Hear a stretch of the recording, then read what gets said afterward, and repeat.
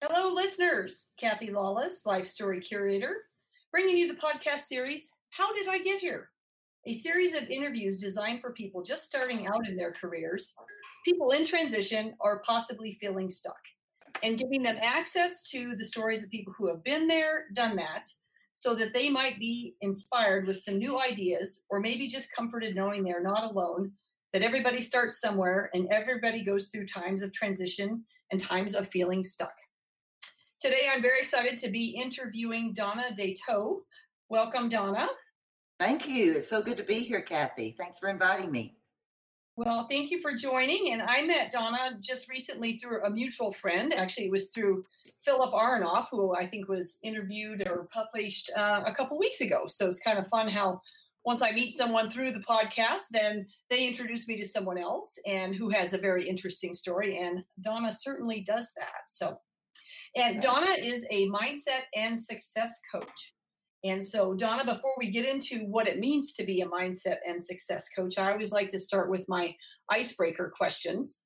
Ooh. So if you wouldn't mind, tell us about where you grew up, how many siblings in your family, and where you were in the birth order, as I think all three of those components really shape who we are as an adult.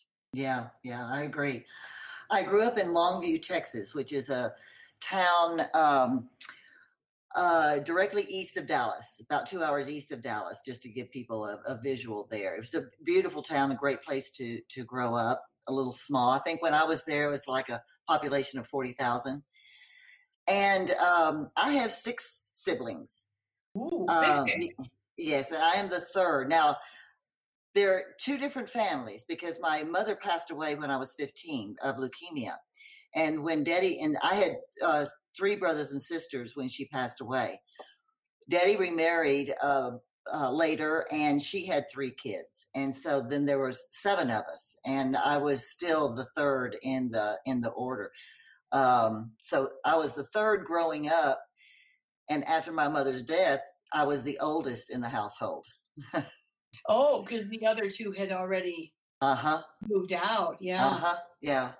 And talk about gender then. Were you first girl, second girl, third girl, or? Second girl, and there were 4 girls and 3 boys. Ah, okay. Yeah. So how do you think that shaped you as an adult then? Well, I remember growing up constantly watching my older brother and sister, and when they would get in trouble, I'd go, oh, I'm not going to do that. Or when they did something that my parents praised them for, I'd go, ooh, I'm going to do that. So I grew up watching. I grew up watching a lot and just seeing, because I didn't want to get in trouble. And I certainly liked being praised. So, those were the 2 that I was constantly, I was doing all the time. All the time, because you were watching. I'm a middle child, so I'm second born, 3 girls. And same thing, I would say I was a watcher. I watched my older sister and what she did and what how she was testing the waters, what worked, what didn't. And so I like that you were a watcher. So, so what activities and things were you involved in as a young person? I was not involved. I'll tell you what I wasn't involved in. I was not involved in sports other than, neighborhood games and baseball and stuff like that. We had a basketball goal, and I loved bicycling. I still remember the day, Kathy, that I learned how to ride a 2-wheeler. That was my first great accomplishment, and never have forgotten that feeling. But I was the artist in the family, so I took piano lessons for 8 years, and I took art lessons until I went to college. And I majored in art. So Yeah. So that creative gene really stuck out for you. Yeah, I think that's one of the reasons I became such a crackpot problem solver, is because it takes that creativity to be able to just think outside the box and look at problems from all different angles and come up with creative solutions. Oh, I like that title, Crackpot Problem Solver. That should be on your business card. I'm going to write it down because that just came out of my mouth. I've never said that before. Okay, Donna, well, tell us. I'm going to ask you a kind of different question here. On the fun meter, on a scale of 1 to 5, 1 being couch potato and 5 being the life of the party, where would you put yourself? I would say a 4. My sister Denise, who's no longer with us, but she was I mean, she came into a room, Kathy, and people just gravitated towards her. She was the life of the party. So I'm comparing myself to her.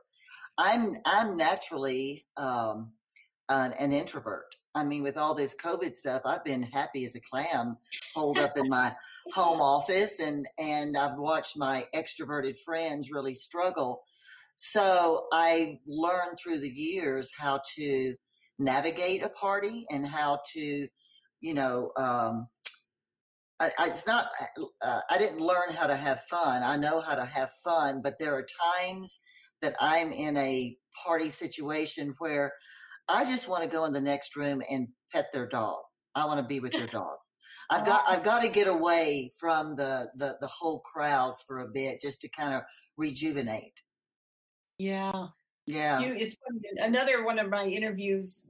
She mentioned that too, that she'd rather be in another room reading a book than be with all of the people. So yeah, we have to find what works for us. Yep. Yep. Okay, on a slightly different scale then, the risk meter, but same scale 1 to 5. Where do you put yourself in taking risks? Oh, definitely a 5. Oh, right there, huh? Oh yeah. Oh yeah. That's just been one of the hallmarks of my life, much to the chagrin of a lot of family members who have taken a more traditional approach to how they live their life. I've always been the kind of the outside. Well, in fact, this will sum it up. One of my brother-in-laws, I was living in Austin at the time, and my sister and brother-in-law were living in San Antonio. My sister told me this later. He says, "Hey, let's go see Donna. Let's go see how the other half lives." Because he's very conservative. You know, he's been with the same company since he got out of college. And he's always just kind of shaking his head going, well, only you, Donna, would do that. So, yeah, I'm a risk taker. That's interesting because when you mentioned that you were a watcher or that you were watching through a lot of life, Yeah.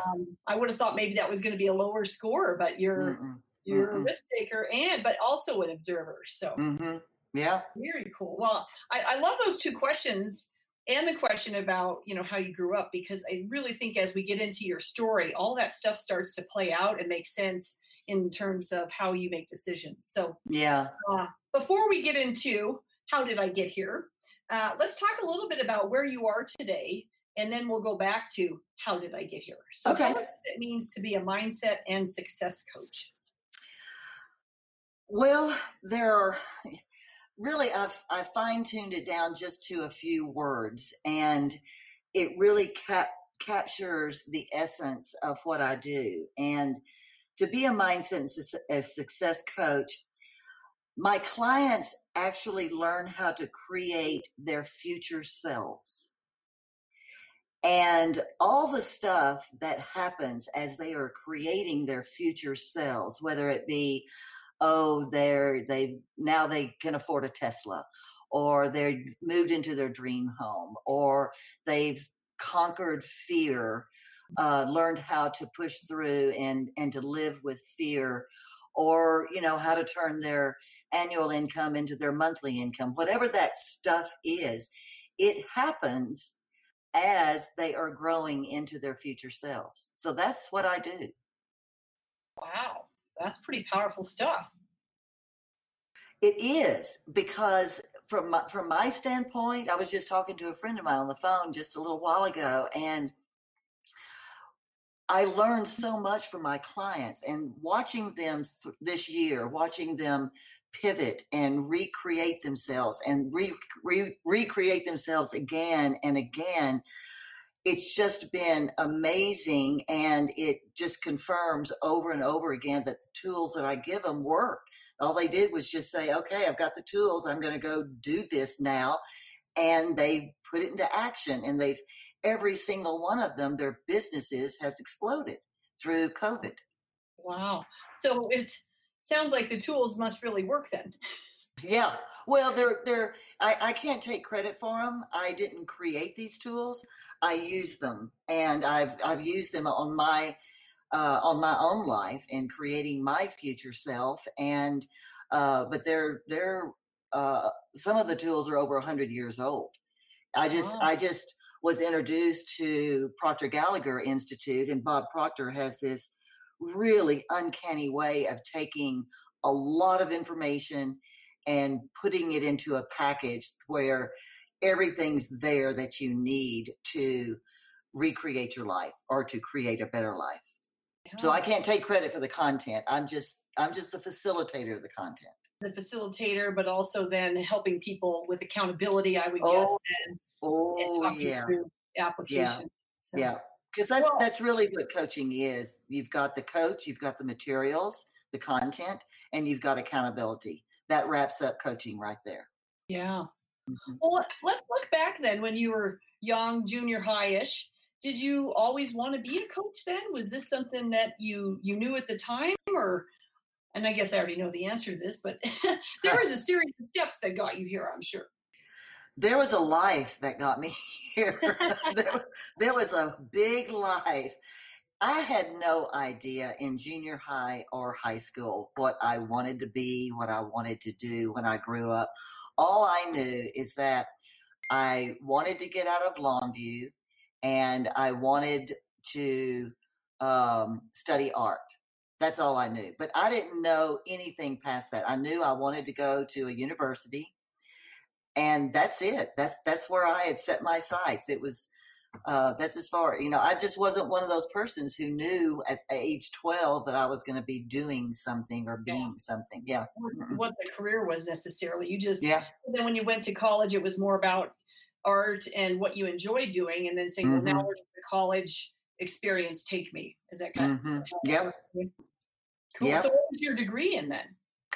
Art history and philosophy. Ah, and okay, so then you graduate, and what do you do with that degree? What's your first job? I went to graduate school because I didn't know what else to do. Wonderful. We need more school. Really, honestly, I had no idea. I thought after I'd graduated that I would know what to do. I knew I didn't want to be a curator. I knew I didn't want to run a museum. I didn't want to run a gallery. And I didn't want to be a researcher and write books. And that's really all you can do with art history.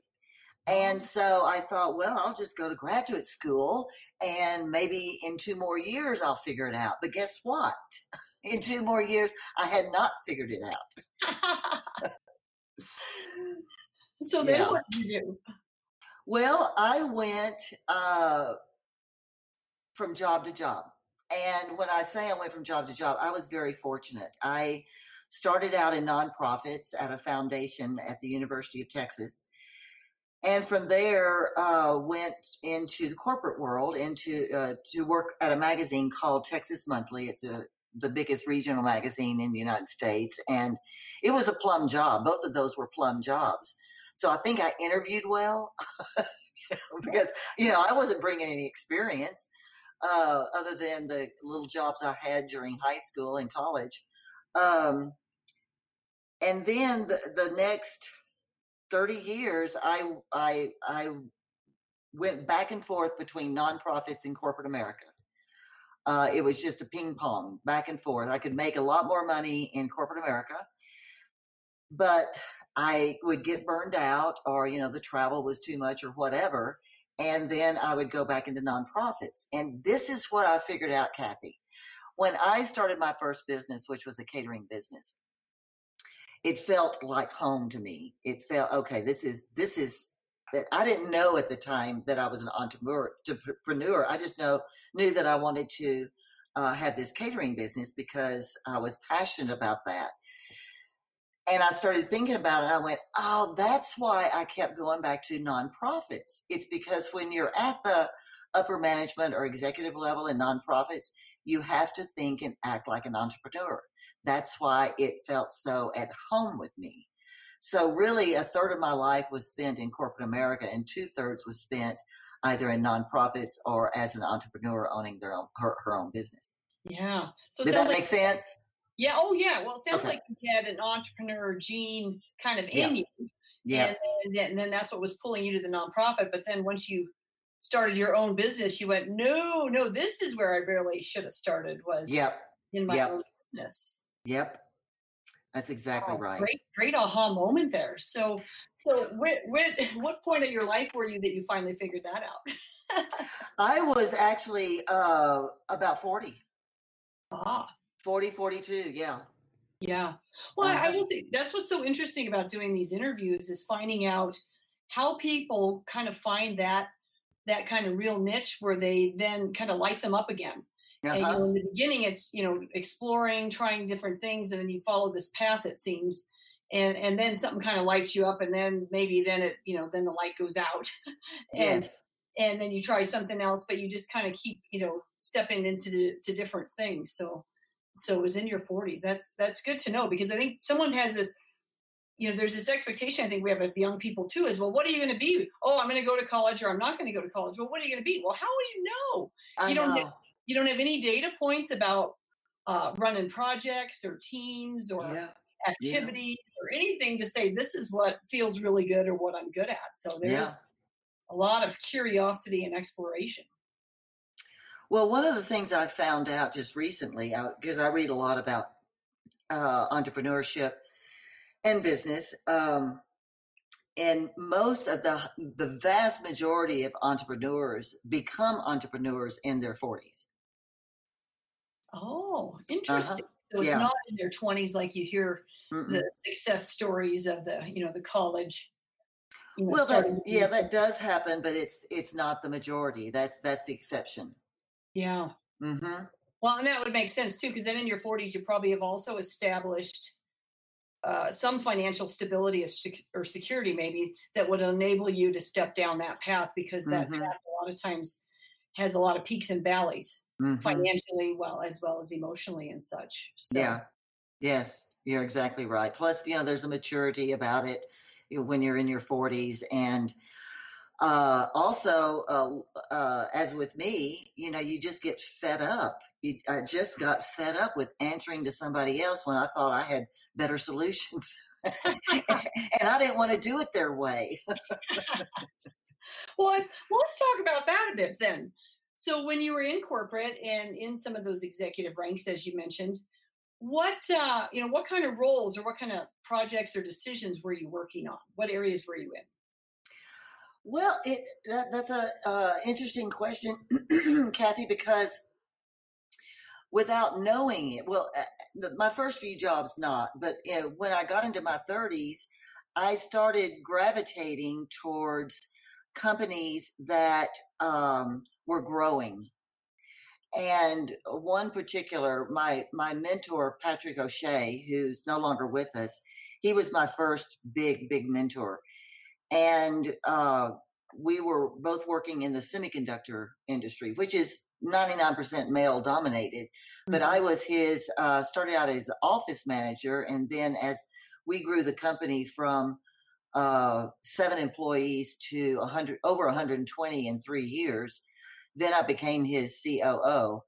And then he moved to Colorado and he asked me to come along, and I became his VP of global operations, which is really just I was in charge of all of the international customer service offices. But I didn't start out with those kind of positions or with that kind of responsibility. I grew into it into my 30s. Ah, and then just went up the ranks and found that was a fit for you. So it was more of an operations Operations service, and customer service. solving problem. Customer service, all customer service is, besides being pleasant, and helping people, is problem solving. Ah, And so that's why it was such a good fit for me.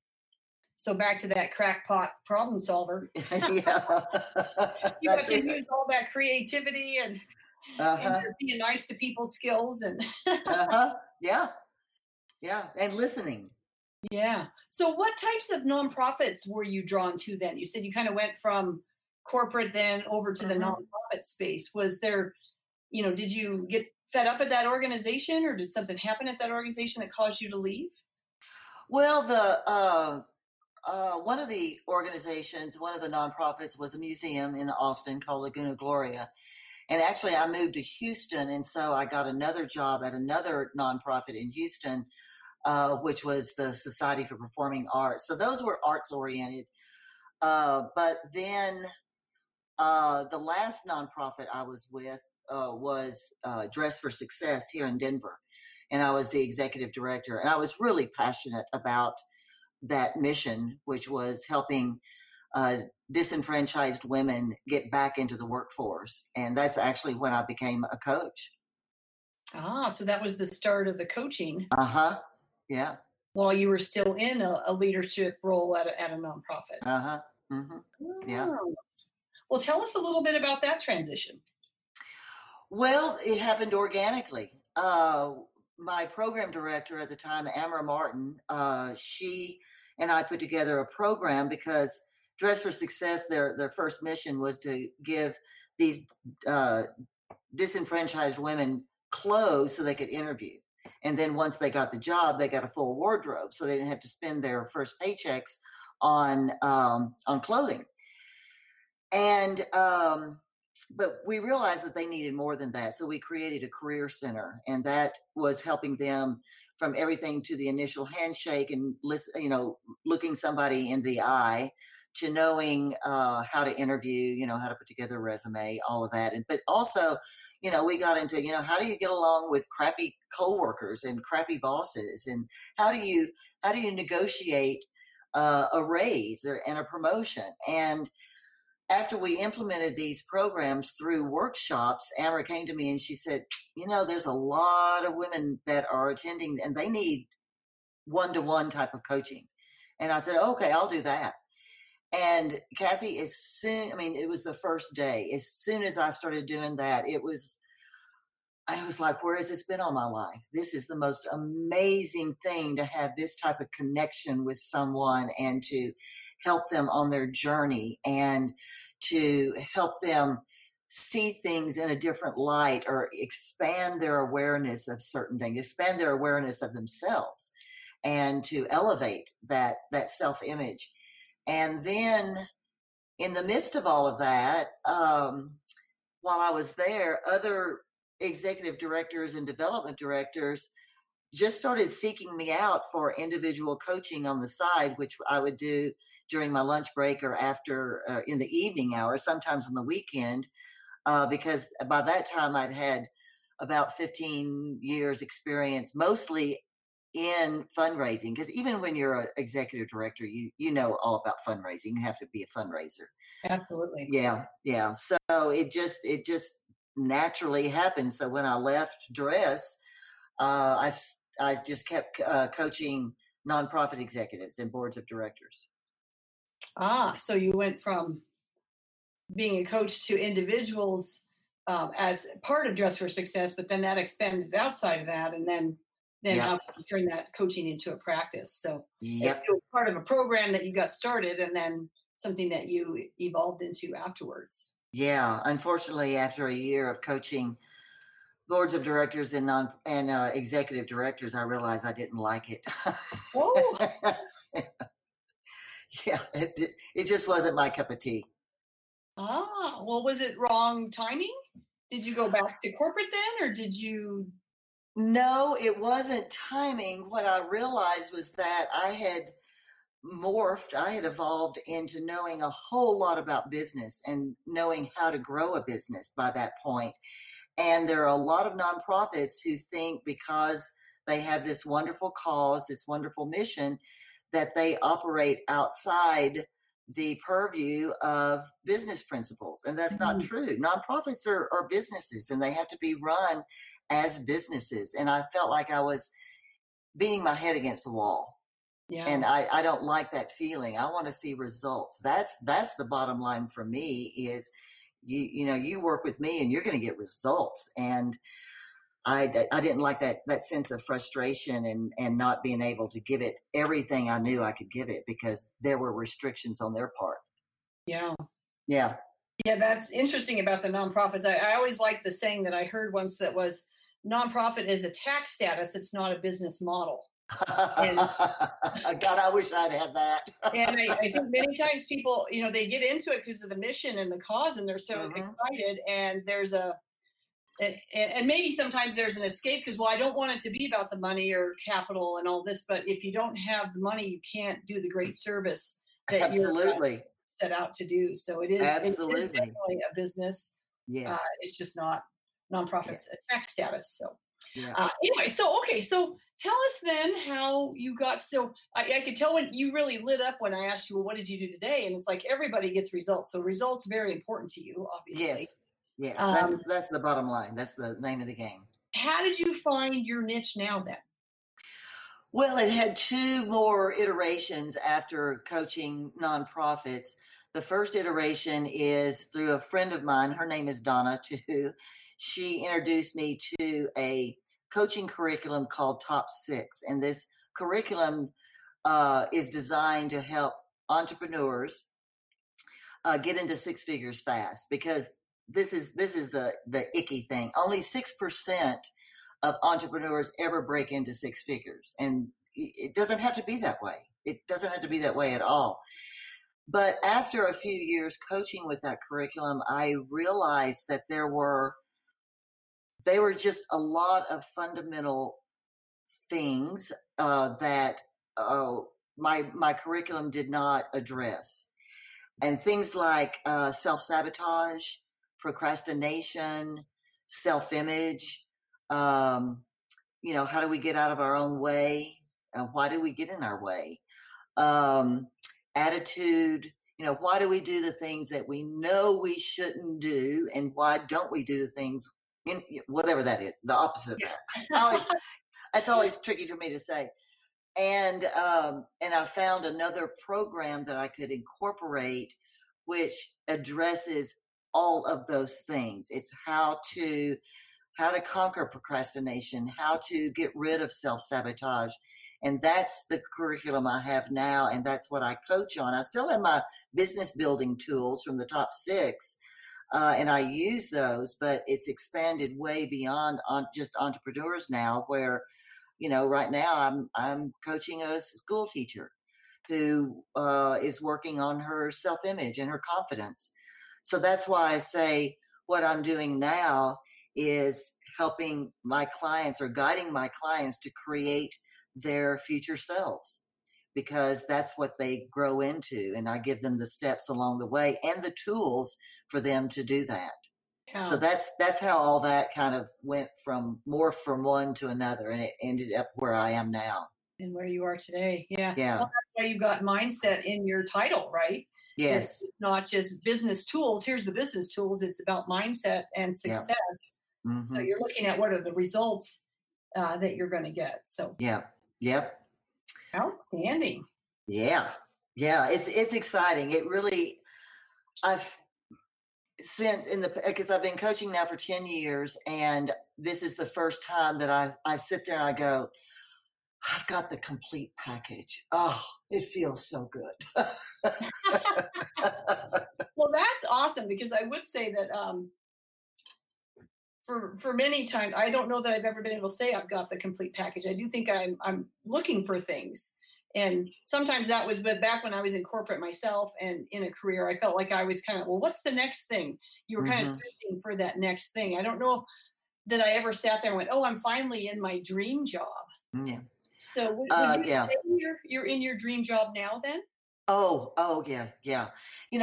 And fortunately, I have something to compare it to, because I did have a catering business and I had a renovation business. And when I was in those businesses, I was passionate. I loved the work.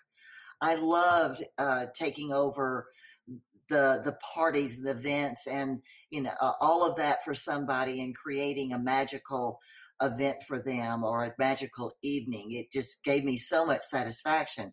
And when I was renovating, it was the same thing. I love designing a room or a half a house for somebody and then putting it into action. But when I started coaching, the passion is so greater than when I had in those other two businesses. It's just hard to even compare. This is I got the goosebumps now just talking about it. I didn't get a lot of goosebumps talking about renovation. But you do talking about helping people with their mindset and being successful, and yes, yeah. Well, it seems like there's nothing you haven't done. When I think about all the different areas that you've been in art, but then you are also in semiconductors, renovation, catering.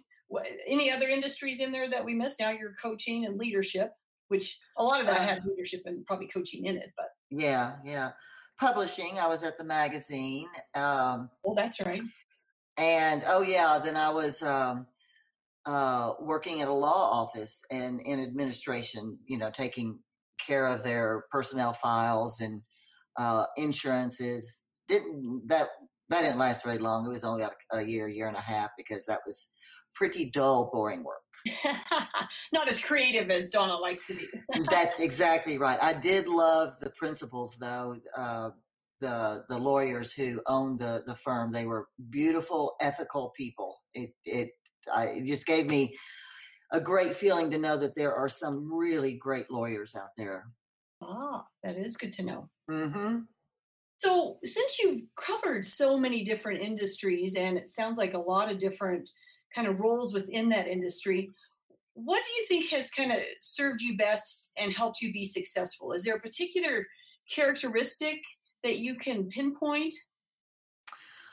Ooh, that's a good question. The problem solving has definitely worked in my favor. That's just been it's something that everybody needs, or at least when I was around the people, because my bosses would come to me and present, what do you think about this? Can you help me work through this?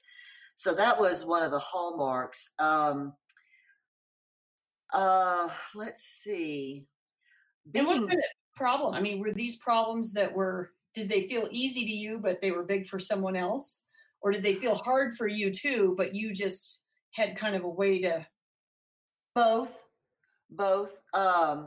Some of the hardest ones are the personal ones, are the ones where they're having really struggling with their relationship with their spouse or with their children. The personal ones, I think, are the hardest. When it came to business, it was basically just figuring out different ways of doing things, or creating a new model. And that's usually what we had to do, was create a new model to attack a certain project. It's a lot easier to create something than to massage an old one. But I'm trying to think if there's other characters. Because your initial question was what characteristics, what traits? Yeah, kind of served you when you look back, like strengths that you would go, oh, this is, after a certain time, I've had enough data points to know, well, my strength in, problem solving could be one of them. Maybe it's how you relate to people, or are you active listening has really served me well, and it's something I work on a lot. I'm still not a great active listener, so I learned that to become an active listener, I had to create questions and purposely create questions, even in social settings and in networking. And this is one of the things I help my clients to do, is create the questions where they really know how to connect with someone. So that was another one. But I think also is persistence, of just not giving up. It took it, and this is another one too, is self-love and self-forgiveness, because and that took a long time, and I'm still working on it to this day. But I was well into my 40s when I purposely stopped beating myself up, because we all make mistakes, and the mistakes are fabulous because that's where we learn. That's where we extract all the information that we need to make the next mistake. Yeah. So I learned to not see mistakes as a bad thing, but mistakes I embraced. And, it took me 20, 25 years to get to that point, but that has really served me well. Yeah. Hmm. What helped you get to that point? Did you read a book, or maybe you had a mentor, or was there like a pivotal moment that something happened and all of a sudden you're like, wait a minute, this is just too much energy on beating myself up. I Yeah. need this. How did you make that switch? Because that's not an easy switch. It was through my mentor, Patrick O'Shea. Kathy, he was the first person I'd ever met because I knew him personally and I was close to his family personally. And then, of course, we worked together. And he was the first person who, what I call, he had mastered living inside out. And what I mean by that is it wasn't that he was always in control, but he had the ability to not allow all the crap, all the circumstances, everything that's happening outside of us to control who he was and how he was going to respond. I learned how to respond from him and instead of reacting. And he was the one who kept saying, that was a great mistake. Because I remember the first time I had ordered the wrong furniture or something like that. And he just laughed and smiled and said, what did you learn from this? And I looked at him like, what? What did you just ask me? And he put it into practice. He never, ever viewed a mistake as something bad. There was always something good. And what was good about it was extracting, the lessons, what we learned. Yeah. So no, he was the one, and he lived it. He lived it and so I learned by example. Great role model, it sounds like. Oh, he was wonderful. Because I think it would have taken me, I know it would have taken me a lot longer to figure that out if it hadn't been for Patrick. yeah, so he's role modeling it, but then he's also taking you through it by asking you questions Yep. and by not there wasn't this huge negative consequence like when you thought you made a mistake that I'm Right. going to get fired or I'm going to get yelled at or this is Uh-huh. going to happen. No, it was, well, what did you learn from this? And Hmm. that does then take you through. So then that also helps you see, well, now when I'm leading people, it felt good for me in this way. So now when you lead others, you probably wanted to operate in that same way. Absolutely. Yeah. And it was so freeing. It was just so freeing. It's like a weight off my shoulders. Yeah. Yeah. Hmm. I love that. He lived from the inside out. Yeah, in fact, that's one of the principles of my coaching now is guiding people and giving them the tools so they too can live from the inside out. That's why I said my coaching is all about my clients learning how to create their future self. Well, that future self is the self that doesn't react to everything that's going on around them. They've learned how to respond. That's one of the characteristics of their future self. Yeah. Yeah. Well, I will say, as an entrepreneur, there is a lot of noise out there in your own head Oh, about what you oh should be God, doing. yes.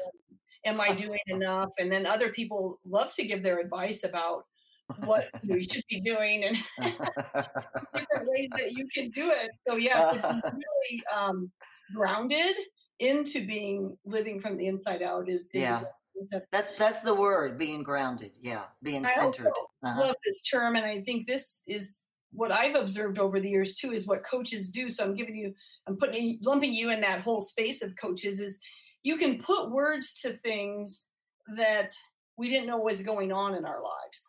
Oh, You yeah. know what I mean? Like that phrase then becomes more meaningful to me now, and I get it. Uh, Versus, oh, I've tamed that little voice in my head. That's one way you could look at it, Uh-huh. where I've turned down the volume maybe on the little voice in my head, but living from the inside out, or loving yourself, self-love, that kind of thing. But anyway, Yeah. that's what I love about and I've worked with a lot of coaches over the years for a variety of things in corporate. And actually, when I was in nonprofit, I was in nonprofit for a stint too, as a board member, but then also as an interim president. And then, being the entrepreneur. I will say, I don't think I inherited the entrepreneurial gene. I don't think when I landed here, I had that big aha like you did. Really? Yeah. When did you grow into it? Or I'm growing into it. There's many things I love about it in terms of the creativity and the flexibility that comes with it. Mhm. But there are times where I'm like, wow, sometimes it might be easier to go back to the corporate. But then again, then the grass is always greener. And then Mm. I have lunch with friends, or well, back when you could have lunch, or out with my friends in that space. And there's part of times I'm drawn to that, going, oh, listen to the big projects they're working on. And then you hear but listen to the big problems they're having with their Yeah. boss or their Yeah. coworkers, or Yeah. this that they still are struggling with a particular area within their business. So I'm like, Uh-huh. I'm just fine, and I don't have I'm to okay. I'm okay. I don't have to be chasing something all the time. Yeah. So, and I guess those are some of my ahas, but we're not here to talk about my journey. So Well, that's fascinating, though, and it's a good point. I think every entrepreneur, especially because entrepreneurship's a roller coaster, and when you're on the downside of that roller coaster, everyone has doubts and thoughts about, oh, maybe I should just go back to my old job, or find another job in corporate America, because it can be exhausting to be an entrepreneur. And that's one of the things that my clients, nearly every single client, in fact, I think every single client has told me. They said, Donna, for the first time in my life, I feel like I have a surrogate partner, that I'm not carrying the weight of my business, because you're here with me. And that's just one of the highest compliments that they could give me. yeah, Yeah. absolutely. But there is a lot of weight on our shoulders being an entrepreneur, Yeah. or there can be. Yeah. Well, Donna, I could talk to you all afternoon about different leadership concepts and some other things, but we probably should start to wrap up here. So Darn.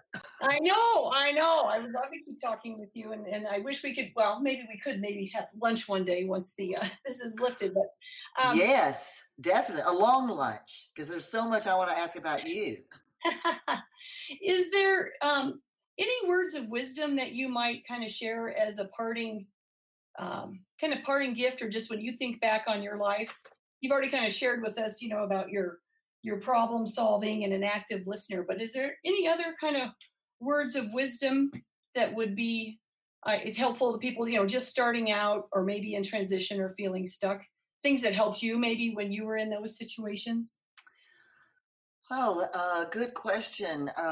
There's probably pages of it, but I would I would say embrace change, truly embrace it, and growth, and keep challenging.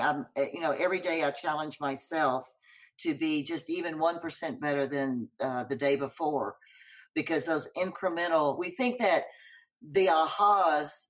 Um, well, it's not even the ahas. We think that the big changes of our life, come all of a sudden, and really they don't. They come in just little bitty incremental steps, and then all of a sudden you look back and go, "Wow, am I a different person?" Or look at what I've accomplished. But it's just the little things, and so that's where the persistence comes in, and forming the good habits, and if you're an entrepreneur, even if you're not an entrepreneur, hire a coach, invest in yourself.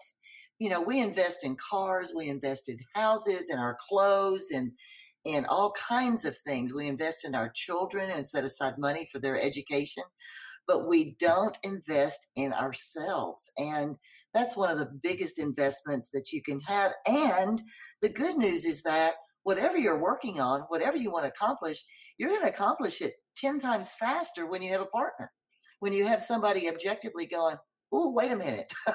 Do you really want to do that? And just, having somebody holding you accountable. And that's why coaches, you'll talk to any coach, and they always, if they don't have a coach, they're in between coaches, because we have seen the value. We have seen how fast something can be accomplished when you do have that surrogate partner with you, guiding and helping you accountable. And take the risk, make the mistakes. I call it imperfect action. Just act, take imperfect action, and just clean it up along the way. Well, you're right. There's pages and I love all of that. I especially love that. Invest in yourself, because many times you're right, we don't do that. No. And I've done that over the years. I will say, when I launched my business, I invested in a coach, and she got me up and running in 90 days. Yeah. And I would have thought it would take me a year. That's what I had in my head for some crazy. It takes a year to launch a business. That's just what it is. And she's like, no, this is a 90-day thing, and I'll walk you through it. And I had no name. I had nothing. And I went from name to launch in 90 days. So I totally get the power of coaching, investing in yourself, embracing yourself. So. Yeah. Well, I'm glad you get it, Kathy. I just want more people get it, because talking about an act of self-love, that's when we invest in ourselves, that is self-love. Oh, I hadn't looked at it that way before. That's a good point. Yeah. I also love that you said that, big change kind of happens over time, not in big aha moments. Yeah. That's partly why I really love doing this podcast too, is I do think there's so much value in taking the time to pause and look back on your career, look back on your life, as you start to move forward into anything, right? It just gives you that sense of accomplishment. I mean, these podcast interviews trigger so many wonderful memories for me. They also trigger kind of crazy memories and times when I'm like, oh, I remember when I was struggling with that. And then the other day, I thought I was recalling my career in a certain way. And then I started journaling on it and realized the facts didn't line up with how I was looking at it. And so anyway, this thing has been very interesting to take people on their journey. It's taking me on my journey, but I do think it helps people recognize where they've come from, and then hopefully then that gives them maybe that a bigger step forward going forward. Yeah. Well, it's been interesting answering your questions, because some of this stuff I hadn't thought about in a long time, and so it's actually helped me put some things into perspective that I hadn't put in perspective before.